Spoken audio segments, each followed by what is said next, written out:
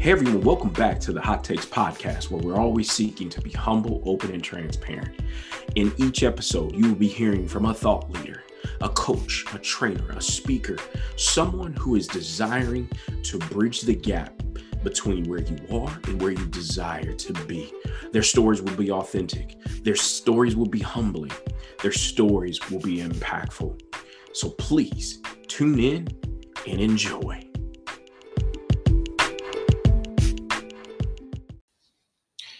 Hey everyone, welcome to another Hot Takes podcast episode where we always are seeking to be humble, open, and transparent. So today, I got a special one for you. We're going to be talking about group coaching for an organization, nonprofit, or whatever you're seeking to get a group together for. We're going to talk about it. So regardless whether you're seeking and thinking about what it looks like, we all know we need to navigate through this next normal, this yes and world, from pre-pandemic, pre-social injustice or awakening. But what is it going to look like in a corporate environment? So I work with and I hear often about organizations focused on shifting from a you do this or I do that type of culture to a coaching culture. What does coaching culture even mean? Well, I have leaders from CEOs through department heads who want to know what coaching is and how it can be a force multiplier for their organizations. So the first thing, regardless of why you need to come up with a strategy for developing your leaders, you need to be prepared to spend some time with some things that Lawrence and White, great name, talk about in a 2017 article that described group coaching will help you not just be good at culture, but it helps it stick by developing leaders all across the board. So again, we're assuming that this conversation is going on with your leaders, and we're assuming that you're ready to take on this opportunity if you are looking and trying to seek out understanding around group coaching. There's some things that you need to take into consideration and some things I'm going to address today that will highlight you leaning into this. Number one, you need to understand some challenges of group coaching and addressing dynamics. Number two, understanding that there are some great advantages to group coaching. And number three, understand how group coaching supports and builds cultures. So people always want to talk about what's our pain points, what are our needs, or what are our challenges.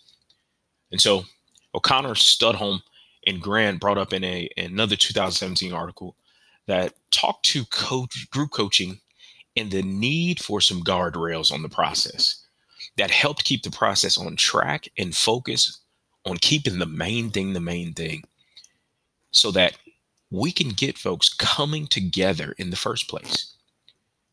We have all been in those group settings, and you know those one or two people who seem to dominate the conversation, whether it's them being pessimistic or they like to say, I'm a realist or whatever. But by allowing those people to take over, it causes some of us, maybe even you, to check out. But when we are going to be in a group coaching session, the idea is that we get on board and we don't have to assume who's in charge of this craziness.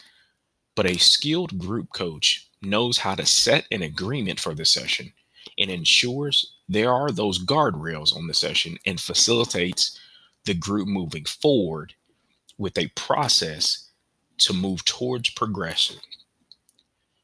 Now, once those challenges are addressed, that makes room for some spotlighting of advantages, if you will, that the group can generate through a group coaching session. Different from an individual session in that you have multiple levels of expertise and you have so much more you can achieve in a short amount of time when others are involved. In this 2019 article, Hastings and Pennington, they speak to pulling forward the relational aspects that exist with a group. Again, yes, I said relational. Similar to that of a family, working with the groups and teams at work, you want everyone to be aligned and on path and understanding the why behind we're doing what we're doing. Group coaching creates awareness and elicits alignment of the team as they co-collaborate on common goals. Remember, y'all, we talked about keeping the main thing the main thing. So now that the coach has come to help the group create some awareness, they've helped everyone move forward. This actually helps the team focus on building the dynamics from a cultural perspective and having an experience more often than not by engaging well, not only in that group setting, but throughout an organization. And so, as we talked about, coaching helps support healthy cultures. All right, y'all, this just in. Have a public service address from 2019 where Maseko, Van Wyck, and Odindel, they affirmed that participants, not pontificators, y'all, I said participants, acknowledged that when their leaders supported development efforts like group coaching, the organizational culture benefited. Think about this. We just went through those challenges. You got those challenging individuals, but environments that actually leaned into growth, alignment, co-creation, supported not only by the group, but the leaders throughout an organization, it actually helped build the culture. And so when we think about not only challenges and we reframe from a coaching perspective, you reframe that challenge into seeing an opportunity advantage, the group and the dynamic of an organization, it actually supports development and upskilling.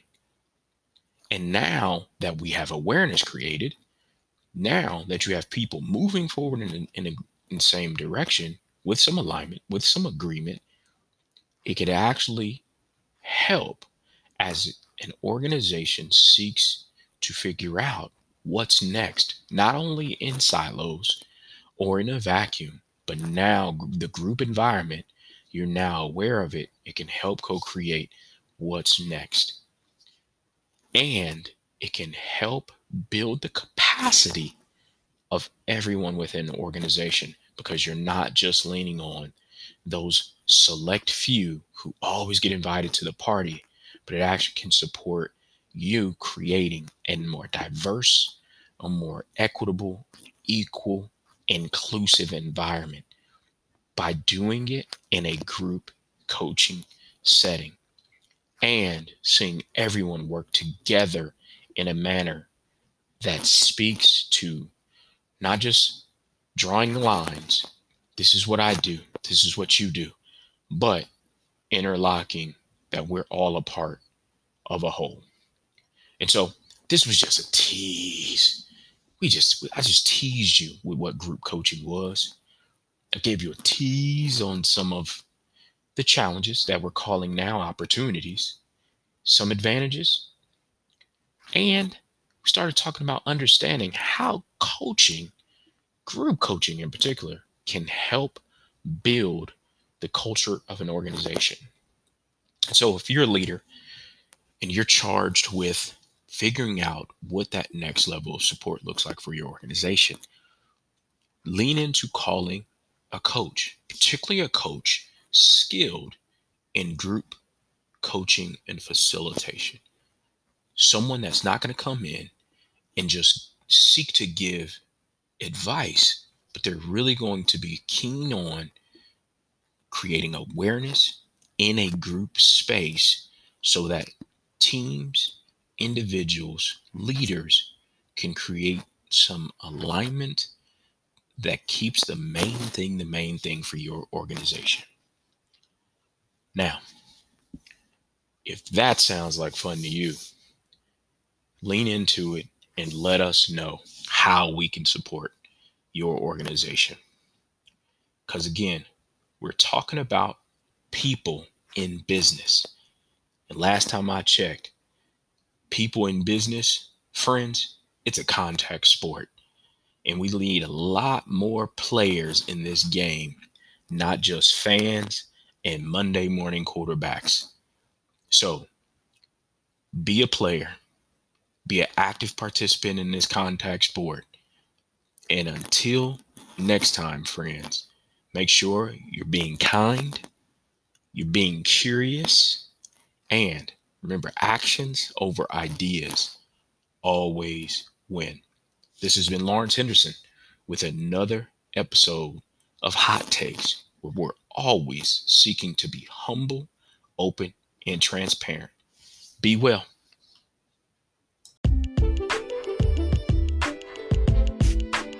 Thank you for listening to another Hot Takes podcast, where we're always seeking to be humble, open, and transparent.